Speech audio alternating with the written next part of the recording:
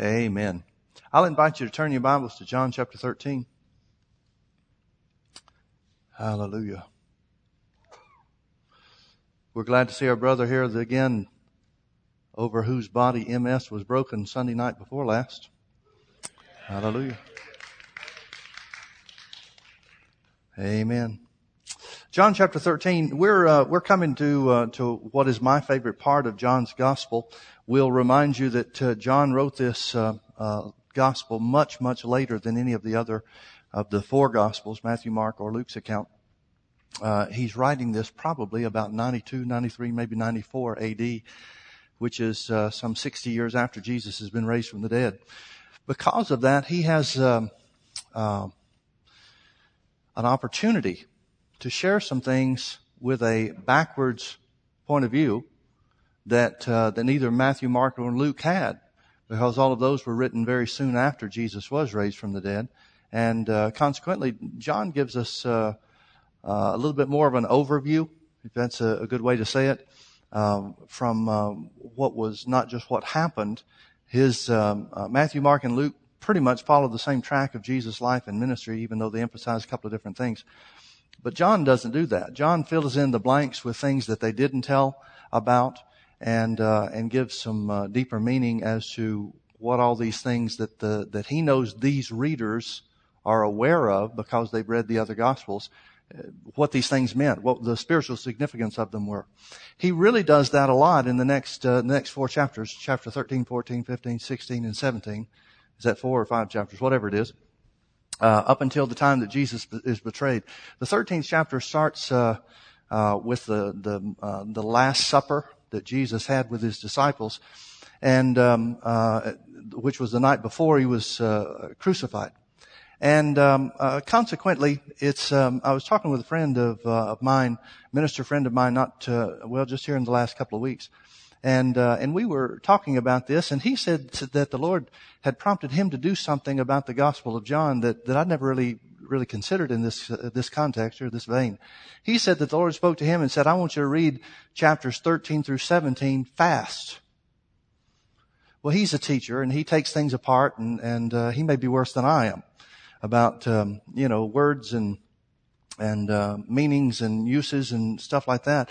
And so his tendency is pretty much the same as mine, and that is read a little bit, think about what you're reading, think about what significance that has, and that type of thing. But the Lord spoke to him about reading it all together. And he said, when I did that, he was telling me this, he said, when I did that, I came away with two main things that the Lord was trying to get across to these guys. Because you realize that John didn't write this in chapter and verse, and he is telling a story. And this part of the story is intended to cover the last night of Jesus' life here on the earth with his disciples. And it's, I like it both ways, to be honest with you.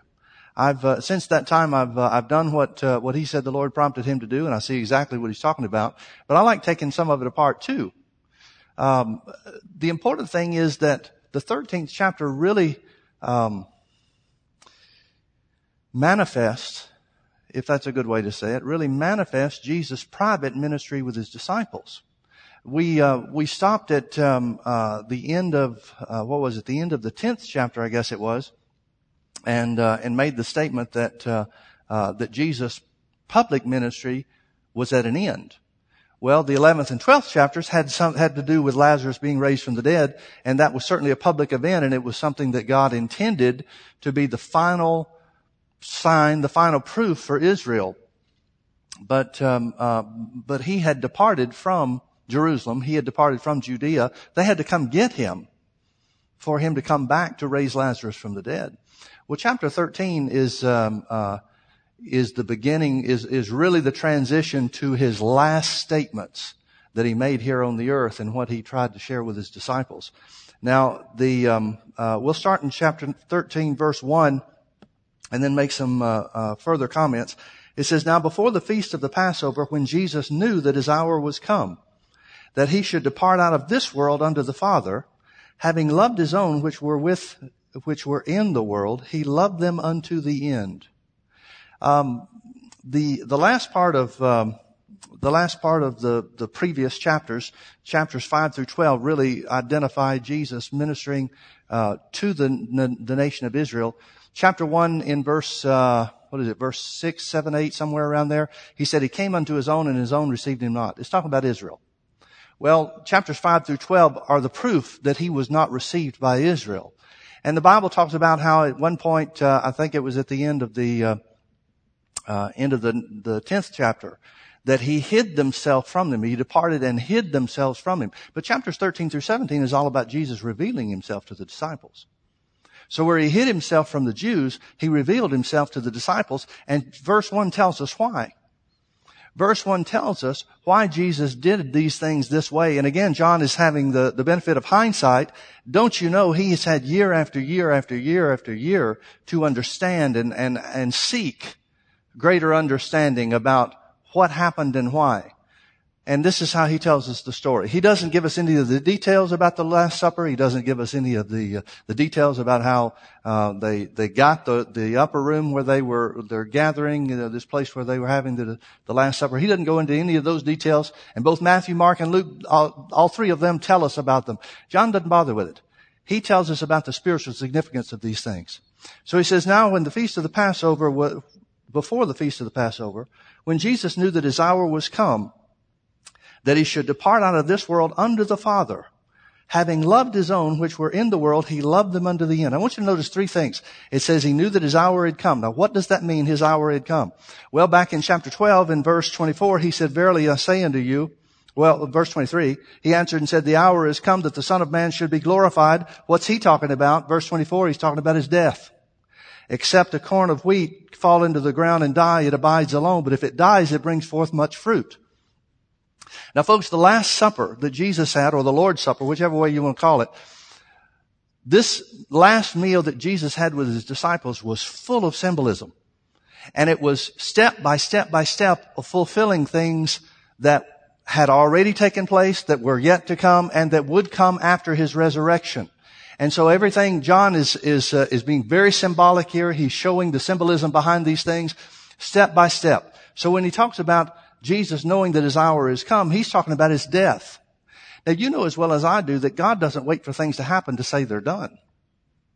God calls things that be not as though they are. So as far as Jesus is concerned, when he knows that his hour is come and when he declares that his hour is come, he realizes, he knows what it's about. This is where I offer my life up for the world. This is where I become the sacrifice. So as far as he's concerned, the sacrifice is already done. Not to say that he's already been to the cross, because we know how he's going to agonize in the Garden of Gethsemane in just a few hours. Yet, he is accepting of the fact that he is going to fulfill the plan of the Father. His death is a necessity. Having come to that realization, having determined that, he says, or the Bible says of him, since his hour was come,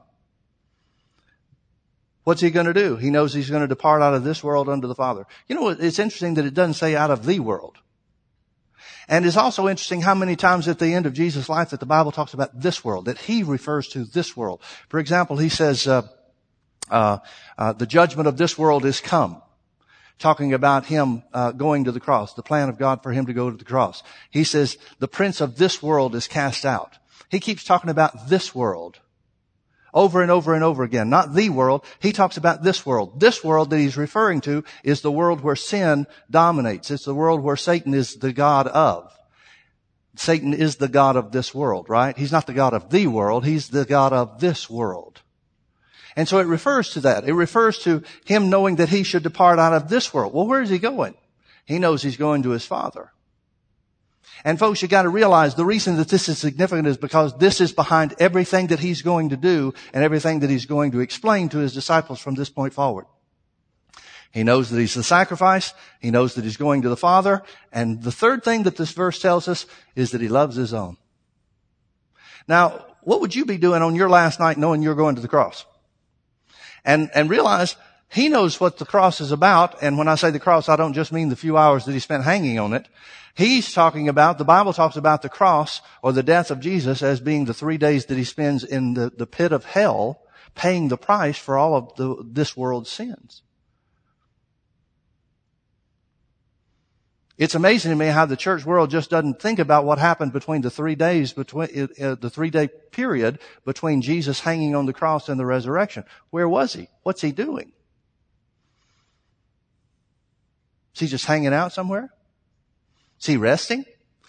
Why in the world would God delay raising Jesus from the dead for one moment if there wasn't something of significance, spiritual significance, eternal significance taking place? If I'm Jesus and God's delaying raising me, I'm ripped. I've given my life. I've suffered for this death, for the purpose of being raised from the dead. He talks about this very thing. He talks about being glorified in the Father because of his death. And yet God's going to delay it? No way. Well, then what's taking place in those 3 days? He's paying the penalty, the eternal penalty for all of mankind's sins. He's paying the price for the sins of the world. Psalms tells us a little bit about this.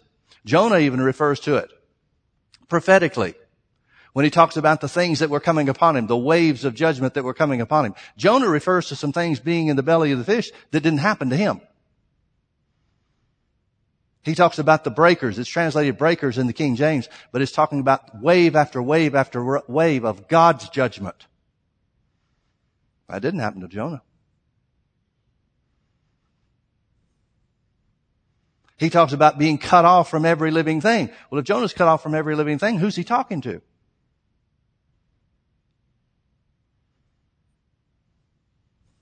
These things didn't happen to Jonah. He's speaking prophetically of Jesus. And everything that he refers to is unmentionable punishment and judgment. That's what Jesus is facing. Now, if you are facing that, if this is the night before you're crucified and you're going to face that kind of judgment, and he knows what's coming. It didn't take him by surprise. He didn't get there and say, wait a minute, I didn't plan for this. He knew exactly what was coming. That's why he's agonizing over it so greatly in the Garden of Gethsemane. He knows this is not just a few hours on the cross.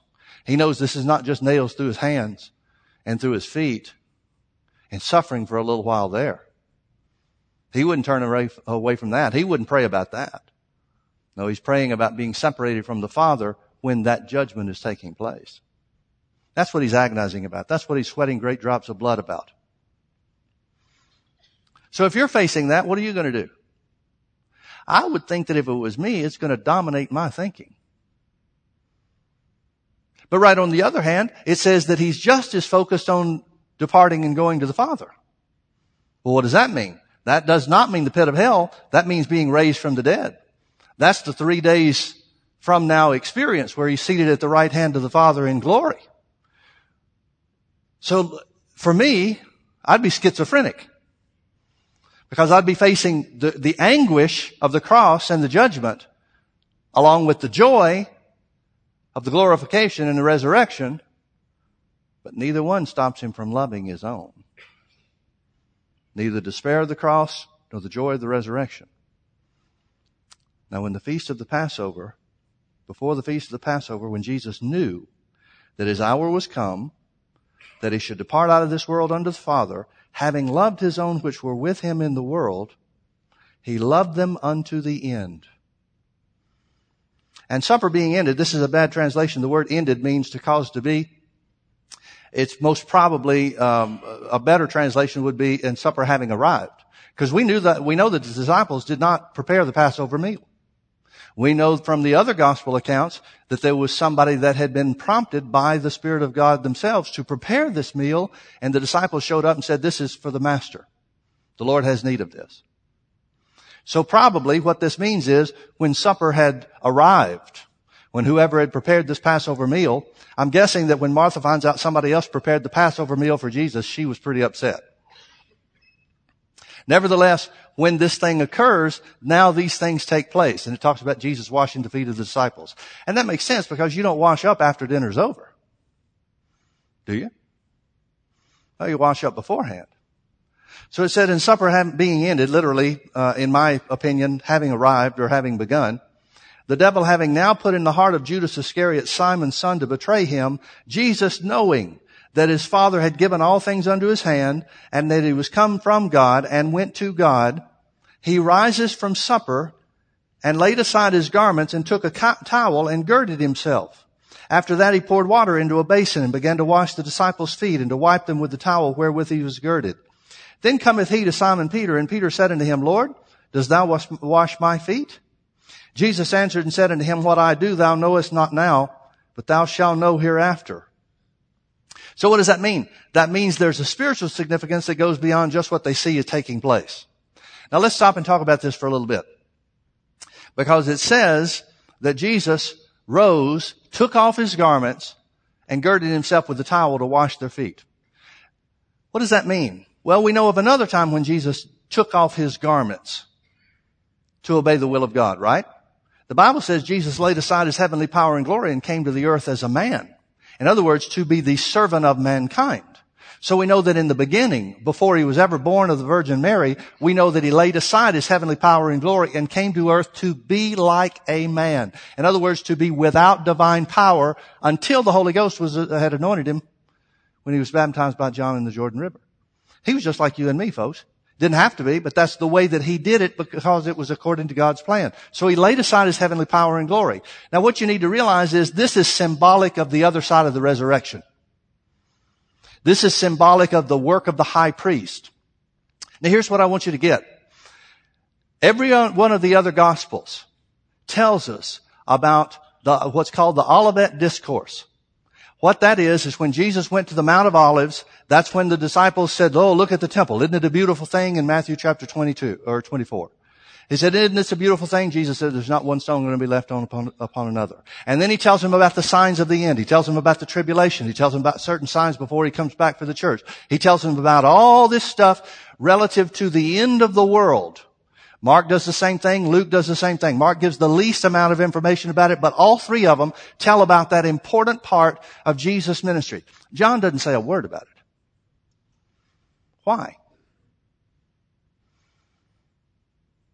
Because John does something that has greater spiritual significance. Now, you got to realize John's probably thinking, do we need a fourth account of what he said?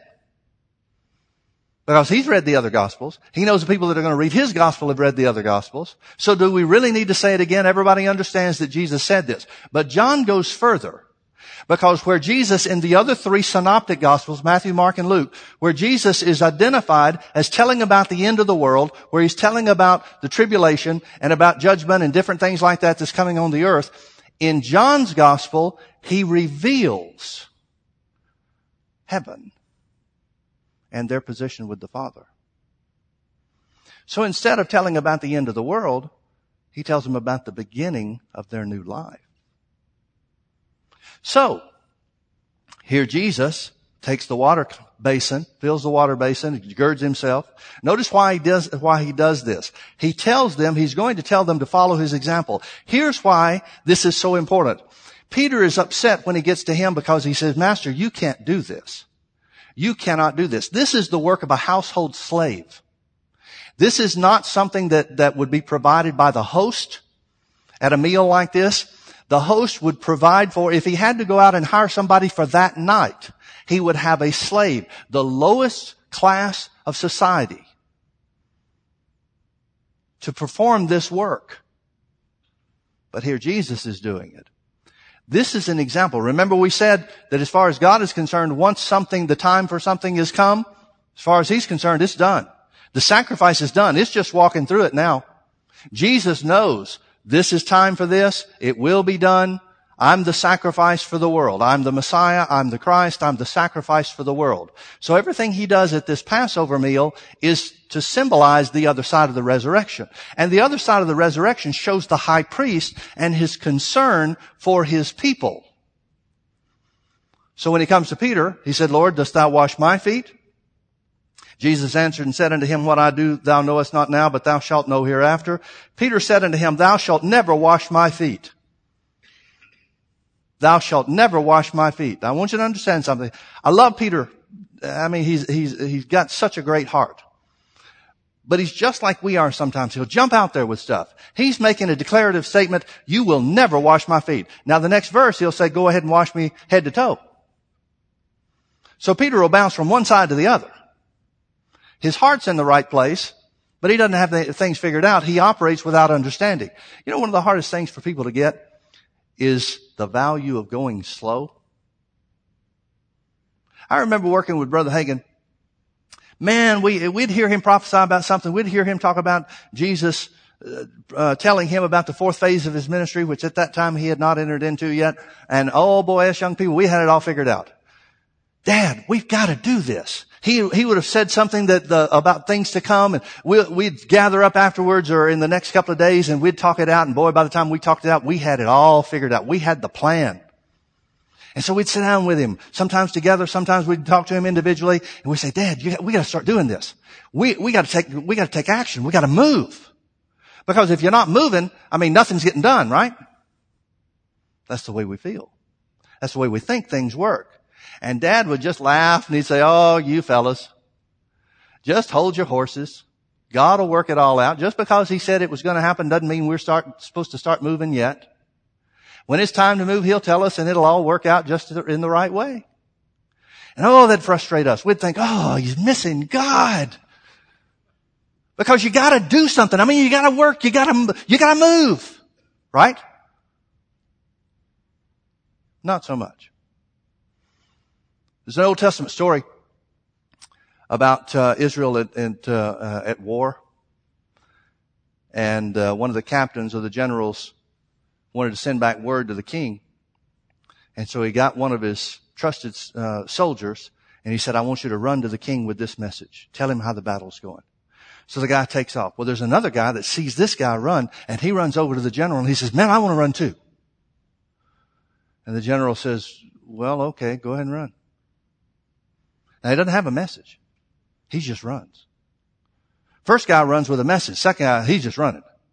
So he runs, and he is so excited. He is so enthusiastic. He is so full of passion. One of my favorite words in the modern day church. Passion means zeal. But the Bible says be careful that you don't have zeal without knowledge. I know, I'm a buzzkill for a lot of people's plan.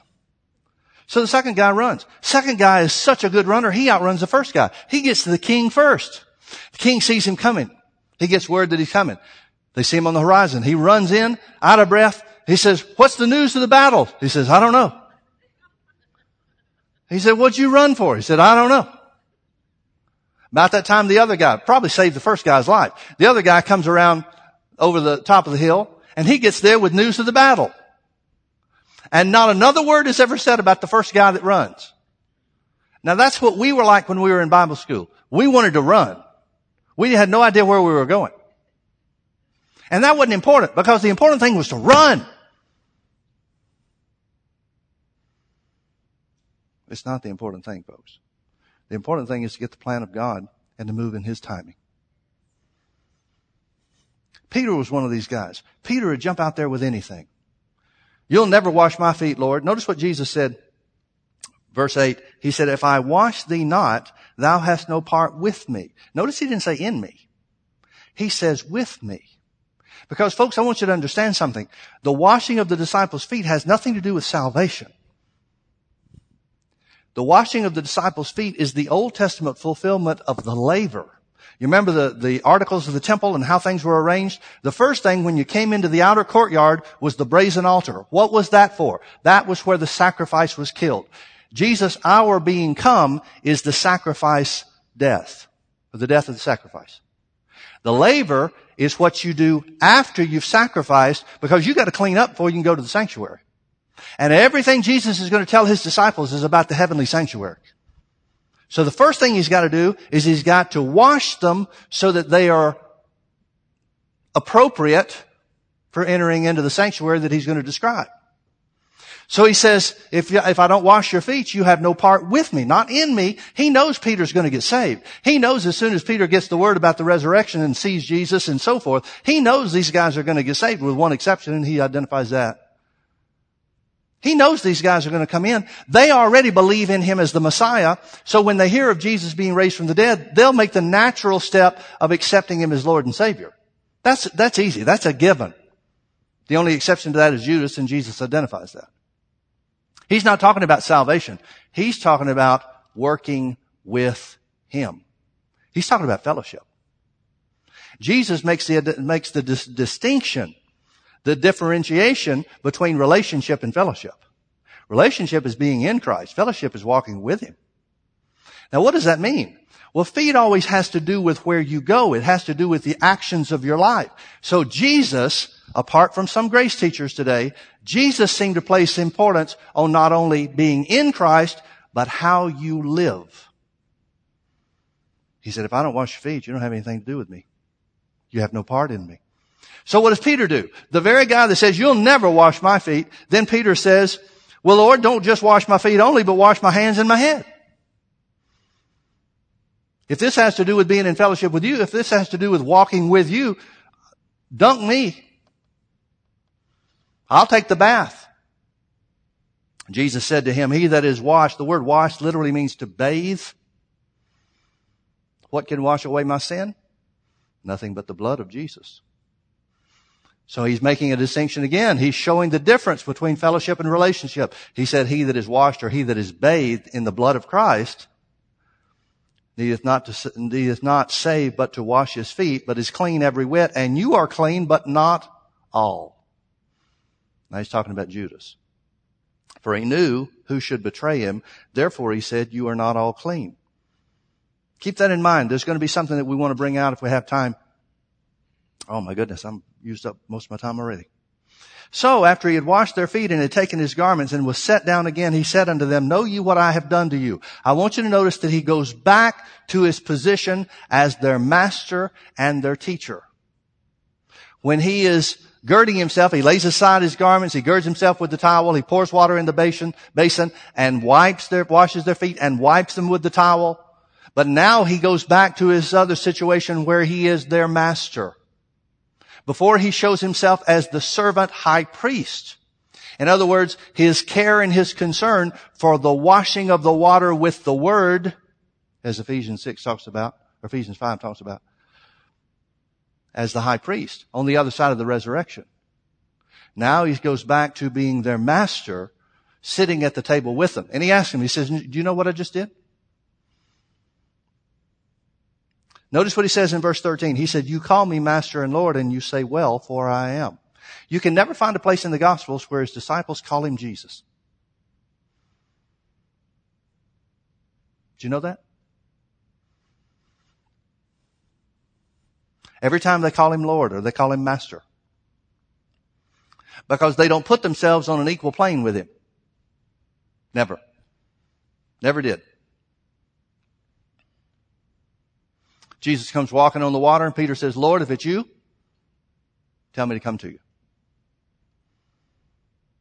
They use those two names, Master and Lord. Master means teacher. He said, you call me Master and Lord, and you say, well, for so I am. If I then, your Lord and Master, have washed your feet, you also ought to wash one another's feet. Now notice he didn't say, if I've washed your feet, you should wash mine. No, he's setting an example for them. If I've established a place of fellowship for you, then you should establish a place of fellowship through the Word with others. If I've brought you into fellowship with me through the Word, you should bring others into fellowship with you through the Word too. Now, why does he use the two terms Master and Lord? Well, those are the two things that they call him. A teacher you listen to. A Lord you obey. The teacher you believe. The Lord, you do what he says. Interesting that those are the two words that he identifies that they used. For I have given you, verse 15, I have given you an example that you should do as I have done to you. Verily, verily, I say unto you, the servant is not greater than his Lord. Neither is he that is sent greater than he that sent him. If you know these things, happy are ye if you do them. Now, folks, what is Jesus doing? He's setting an example, but why? In a nutshell, Jesus is fulfilling the very truth that he gave over in John chapter 8. Jesus said to those that believed on him, if you continue in my word, then are you my disciples indeed. And you shall know the truth, and the truth shall make you free. There's only one way to know the truth, and that's by continuing in the word. There's only one way to become a disciple, and that is by continuing in the word. Jesus is making disciples of these believers. And that's the example that he's showing. And that discipleship only comes through continuing or obeying the Word. That's what continuing in the Word means. It means to learn, master or teacher, and to obey Lord. So he's saying that just as he's made disciples of them through their lifestyle, that's what action means. It means lifestyle. You know, lifestyle is the hardest thing for me to preach. I would assume that it would be the hardest thing for any preacher or any pastor to teach. I guess the exception to that might be if you had a loose lifestyle, then you could just say to everybody, you know, follow my example, and we'll call it grace teaching. But Jesus put a high value on lifestyle.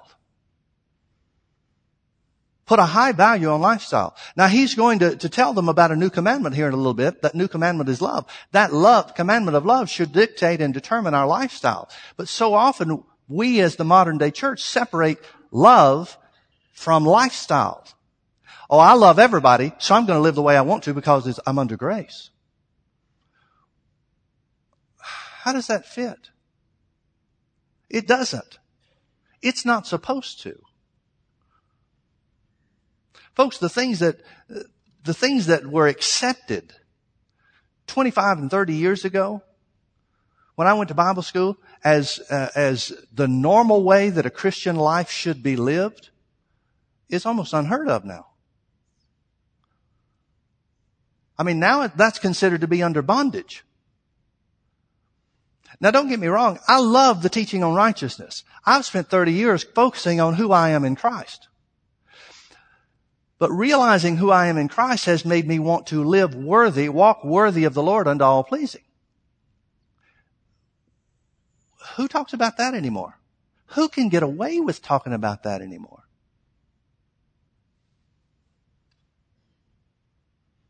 God hadn't changed. Society's values may have. What Christian young people think is okay and is what they think it is and isn't okay nowadays may have changed from 25 or 30 years ago, but God hadn't changed. The Bible hadn't changed a lick. Jesus seems to be concerned about that. That's what washing their feet is all about. So he said, if you know these things, verse 17, happy are ye if you do them. I speak not of you all. Now notice what he said. He said, all of you are clean except one. He makes the distinction that there is one, and of course that one is Judas. There's no cleanliness there. There's no bathed in the blood there. I speak not of you all, but I know whom I have chosen, but that the scripture may be fulfilled. He that eateth bread with me has lifted up his heel against me. Now that is so significant in light of what Jesus has done. Jesus has just humbled himself. Why? Because he knew who he was. I'm not even sure if I went over that. Notice verse 3. Here's the reason that Jesus had a servant's attitude. You hear a lot of people say, well, we need to have a servant's attitude. There's only one way to have that. Jesus didn't have it because he didn't think anything of himself. Jesus had that because he knew three things. And you will never be a servant in the kingdom of God the way that the Bible instructs us to follow Jesus' example unless you know these three things. Verse 3. Jesus knowing, number one, that the Father had given all things into his hands. In other words, he knew what he had. You'll never be a servant unless you know what you got. Second, knowing that he was come from God. In other words, he knew who he was. You'll never be a servant if you don't know who you are. This false humility stuff, that's not servanthood. That's insincerity. Third, Jesus knowing that he went to God. He knew where he was going. Jesus knew three things, and those three things is what enabled him to lay aside his garment and take the position of a household slave for the benefit of his disciples. He knew what he had, he knew who he was, and he knew where he was going. You know those three things? You can serve anybody in any situation. You can humble yourself no matter what anybody else thinks about it. No matter what somebody else's attitude is. You know those three things. You can be a servant in any and every situation. There is no job that is too small for the servant of God. Had a guy come to me It's been years ago now. I don't even know how long. Guy came to me, and he and his family had come. He and his wife had 2 kids, I think, if I remember right. They found our church, and we were just the greatest thing. I just love when people get all excited about our church. Because then I get to watch, is this real or is this something else going on? So he came, and they came for, I don't know, maybe a month, maybe 6 weeks, something like that. And every service, after the service, I've never heard anything like this, Pastor Mike. You are the greatest teacher that has ever been on the face of the earth. Well, yes, I thank you. I know that already, but thank you for your confirmation. Over and over and over and over and over again. About 6 weeks, they'd been in the church, and he came up to me and he said, "Oh, man, I just keep thinking it can't get any better, and it keeps getting better every time." Now, Pastor Mike, I was thinking and praying about this the other day. If you need help around here at the church, you just tell me. Now, this is a long time ago, 20 years ago maybe, something like that. And so there are a lot of things we needed help with. So he said, if you need help with anything around the church, you just tell me. I'll do it. And I said, well, there's always things that we need help with in getting the sanctuary ready and picking up after services and things like that. It won't take you very long, but maybe after a service, if you want to go by and take a last look through the sanctuary and pick up after folks and maybe through the restrooms or something like that, that'd be a big help to us. And he got this look of shock and horror on his face. He said, well, I meant with teaching. Oh. Well, no, I pretty much got that handled. But thank you. Never saw him again.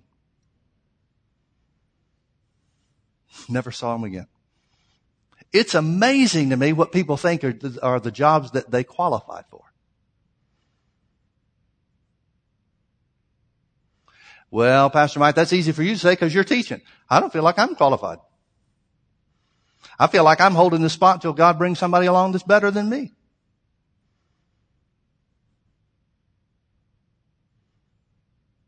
Now, you may think I'm just being facetious. I'm not. I mean that seriously.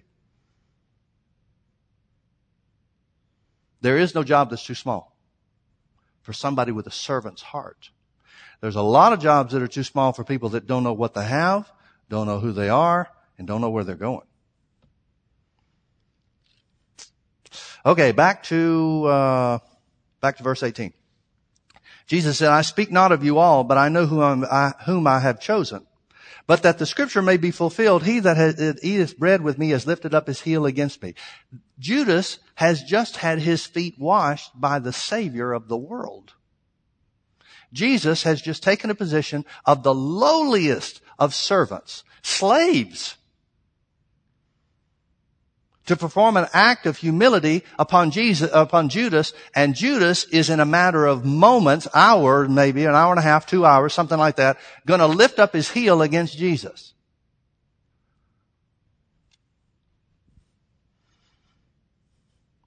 Verse 19, now I tell you before that let me start over.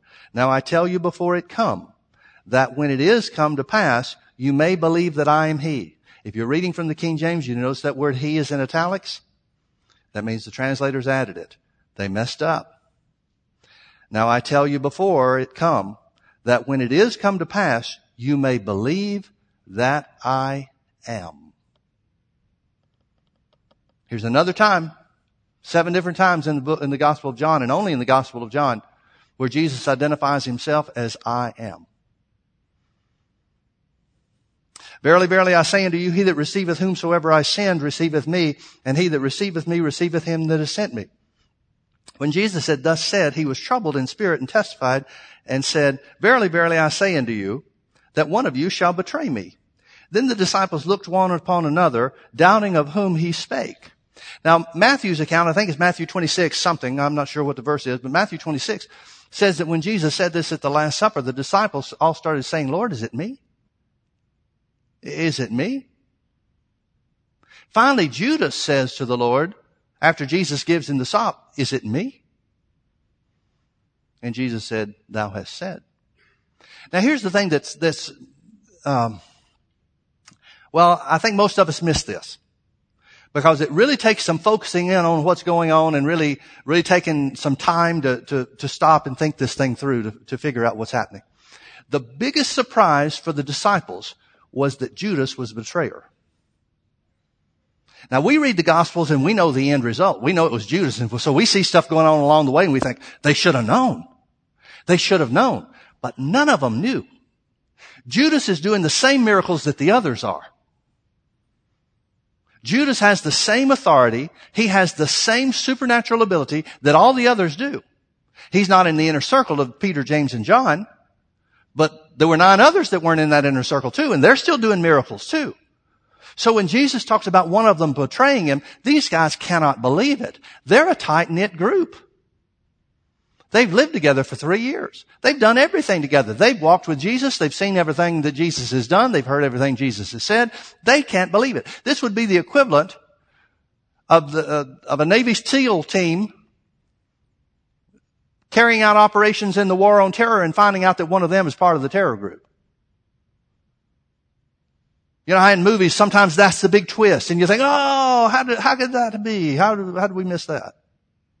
That's exactly what happened when Judas became the betrayer and it became known. Nobody knew. Judas didn't even know he was going to do it until the very end, according to Matthew. Lord, is it me? Am I the betrayer? Now maybe he was insincere. Maybe he already had made his plans and he's just seeing if Jesus knows. I don't know. But what does it tell us for sure? Here's some things that we do know. We know that Judas had it so under wraps that nobody suspected a thing. He has been good for 3 years. Whatever he's planned, whatever has been the progression of his hatred toward the Lord, we know in chapter 12, where it talks about Jesus' feet being anointed with the costly ointment by Mary. We know that Judas was the one that stirred up the trouble, saying, oh, this should have been sold. Chapter 12 talks about Jesus' feet being anointed. Chapter 13 talks about the disciples' feet being washed. But Judas has kept it under wraps.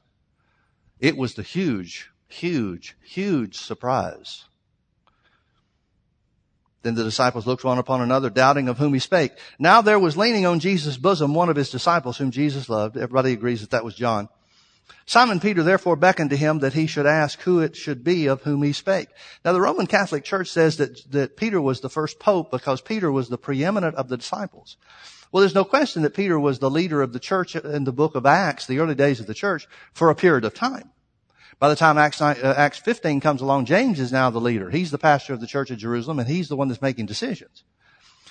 But the Roman Catholics take the position, as I understand it, that Peter was the preeminent of all the disciples during Jesus' ministry. Well, this disproves that. Because if Peter was preeminent, why did you have to get John to intercede for him to find out who's he talking about? He then, lying on Jesus' breast, said unto him, Lord, who is it? And Jesus answered, He it is to whom I shall give a sop when I have dipped it. And when he had dipped the sop, he gave it to Judas Iscariot, the son of Simon. Now, these things probably do not happen bang, bang, bang, bang, bang. There's probably a period of time, a delay between Jesus telling John, it's the one that I give the morsel to, and when it actually happened. Because if that had taken place, what would have kept John from saying, Judas, how could you do this? It's probably later on in the dinner as the supper is concluding. Because see, John doesn't give us any information about this cup is the New Testament of my blood, this bread is my body which is broken for you. All the other gospel writers tell us that. Which tells us something else about John's point of view. And I don't mean anything wrong by this because thank God for communion.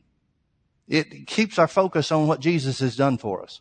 But some people make the ritual of communion like Jesus itself. And the transubstantiation idea where the bread becomes the body of the Lord and the wine becomes the blood of Jesus and all that kind of stuff. Well, if it was that important, why didn't John tell us anything about it? He didn't say a word. No, John focuses on who we are in Christ by talking about our fellowship.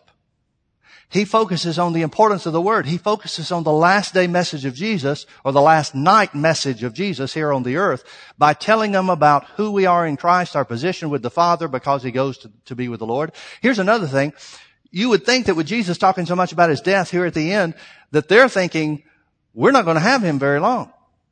But that's what chapters 13, 14, 15, 16, and 17 are all about. His ministry to them continues. And that's why He tells them about the Holy Ghost. That's why it talks about he loved his own till the end. Not till he was crucified. The crucifixion didn't have anything to do with his love. His love continues. His ministry toward them continues. His care for them continues. And folks, you need to realize that when Jesus washed the disciples' feet, he's not doing something in their interest. He's doing something to fulfill God's interest for them. See, the Word of God is supposed to take a place of prominence in your life, not because we just love the Word. Thank God we can. But because it brings blessings into our life. God cares about us, and that's why he gave us the Word. So many times people look at the Bible as being a set of rules of do this and don't do this and all that kind of stuff. The Bible is just the way to enjoy life. It's what God wants for you that he gives you the instruction.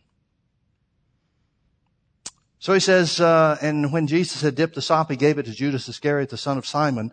Now notice in verse 27, both, I think it's Luke and John both tell us this. And after the sop, Simon entered into him. After the sop, Satan, not Simon, Satan entered into him. Then said Jesus unto him, what you're going to do, do quickly. Now no man at the table knew for what intent he spake this unto him. Now if everybody had known what John had asked and what Jesus had answered and all this kind of stuff, then everybody's going to know exactly what he's doing when he leaves the table.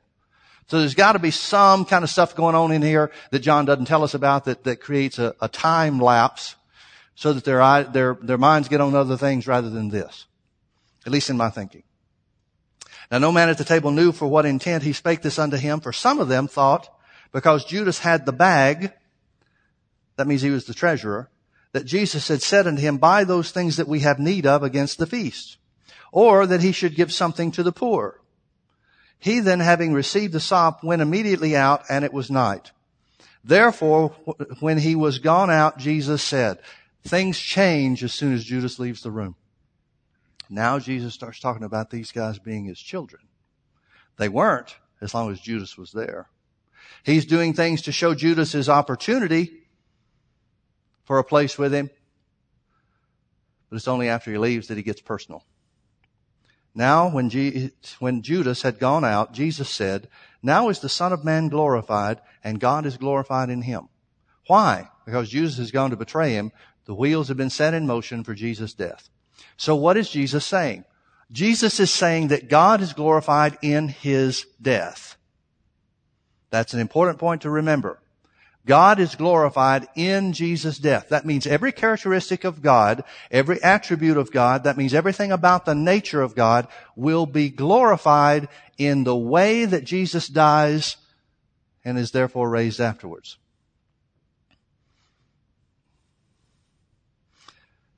Now is the Son of Man glorified, and God is glorified in him, meaning in his death. Now verse 32, if God be glorified in him or in his death, God shall also glorify him, Jesus, in himself, and shall straightway glorify him. Now here's what this means. This means since my death is going to glorify every characteristic of God, every characteristic about his mercy, every characteristic about his care and his love and his concern for mankind. If my death is going to glorify God in that way, then in the same way, God will be quick to glorify me through the resurrection and seat me at his right hand. That's what verse 32 means. They didn't know it, but John looking back does. Little children, yet for a little while I am with you. You shall seek me. And as I said unto the Jews, whither I go, you cannot come. So now I say unto you. Now what does he mean, you shall seek me? He's talking about those 3 days. He's talking about those 3 days. He said, I'm not going to be with you, and you're going to want to know where did I go. Well, folks, there was only one period of time where they didn't know where he was, and that's the 3 days between the cross and the resurrection. They know where he is now. They know where he is when he's raised from the dead. He tells them. They watch him go up in a cloud to the Father. No question about where he is then. The only time they didn't know is the 3 days between the cross and the resurrection. Verse 34, a new commandment I give unto you, that you love one another, as I have loved you, that you also love one another. Now notice we don't get to put our own definition on what love is, which a lot of the church does. He said, my new commandment is that you love one another like I've loved you. Now, he's already given an example of servanthood. He's given an example of washing one another's feet. Here's what that looks like. Now he's saying the new commandment of love. Here's what that looks like. It looks like what I did for you. So shall you do to one another. By this, the new commandment of love, by this shall all men know that you are my disciples if you have love one to another. How can they possibly be disciples? Because he's washed them with the water of the word. And again, that's symbolic of his high priest ministry that is carrying on even now. It's symbolic of what happens to us when we become doers of the word in our own lives. It washes our lives to enable us to walk worthy of the Lord unto all pleasing. That's one of the greatest prayers Paul ever prayed by the Holy Ghost. He prayed for the church that they would walk worthy of the Lord unto all pleasing. That they would walk worthy. They are worthy by the blood of Jesus. But it's another thing to walk worthy or to live a lifestyle that's worthy of the Lord. Simon Peter said unto him, Lord, where goest thou? Jesus answered him, where I go, you cannot follow me now, but you shall follow me afterwards. What's he talking about? He's talking about going to the pit of hell for the 3 days to pay the price for sin. Sin singular, meaning the sin of the world. Spiritual death. But then he says, you will follow me after that.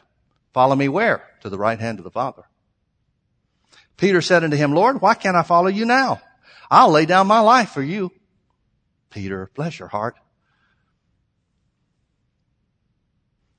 I'm sure he was sincere. I'm sure he meant what he said. But Jesus answered him and said, wilt thou lay down thy life for my sake? Verily, verily, I say unto you, the cock shall not crow till thou hast denied me 3 times. I think John was charitable by not telling us what Peter thought about it at that point. Again, here's the impulsiveness of Peter. Chapter 14 is where Jesus is going to start talking about their place with the Father. He's going to talk to him about heaven. He's not just going to talk to him about when we get to heaven someday in the sweet by and by. He's going to talk to him about being seated in heavenly places in him. Do you see how personal it's getting now? Now that Judas is out of the room, now that the Jews have been set aside, he's ministered to the Jews, made an open declaration to them that he is the Messiah. They've rejected him and received him not. And now he's with the ones that he loves, the ones that he says are his own. And what does he do? He reveals the Father to them like never before. I can just imagine these 60 years where John is remembering more and more and more, little bit by little bit, what Jesus said. It amazes me that the Holy Ghost didn't inspire any of the other gospel writers to tell about those things. Especially Matthew. He was there. Why didn't Matthew tell us any of these things? Well, the Holy Ghost had him emphasize other things. But because John is talking about Jesus being the Son of God and about us being in Christ. And fellowship is a big deal with John. All of his letters that he writes, 1st, 2nd, and 3rd John, the epistles that he writes to the church, they're all full of fellowship. They're about walking in love. They're about the result of fellowship that we have in him. You're going to enjoy the rest, I promise. Because it's going to get really, really personal. I love that verse 1 where it says, knowing that his hour is come, and that he's going to depart this world to be with the Father, he loved his own. He loved his own. He still does. And there's nothing that you face, that the world faces, or that could possibly happen that would ever change that love. Jesus is the same yesterday, today, and forever. That love never changes. That love was available for Judas, even though he knew what he was going to do. He loved Judas just as much as he loved John. That's why he was so troubled by Judas being the one to betray him. He knew he was going to be betrayed. And being betrayed is not always a bad thing, but it really hurts when it comes from somebody close. You expect to be betrayed by people that don't like you. But when it comes from somebody close, that's tough. And look at how Jesus is agonizing over that betrayal. Why? Because Judas was one of his own. Let's pray. Oh, Father, thank you so much for your word. Lord Jesus, we thank you for your sacrifice. We thank you, Lord Jesus, for revealing the Father to us. Open our eyes so that we see the place that you've made for us, the place of being seated with you in heavenly places.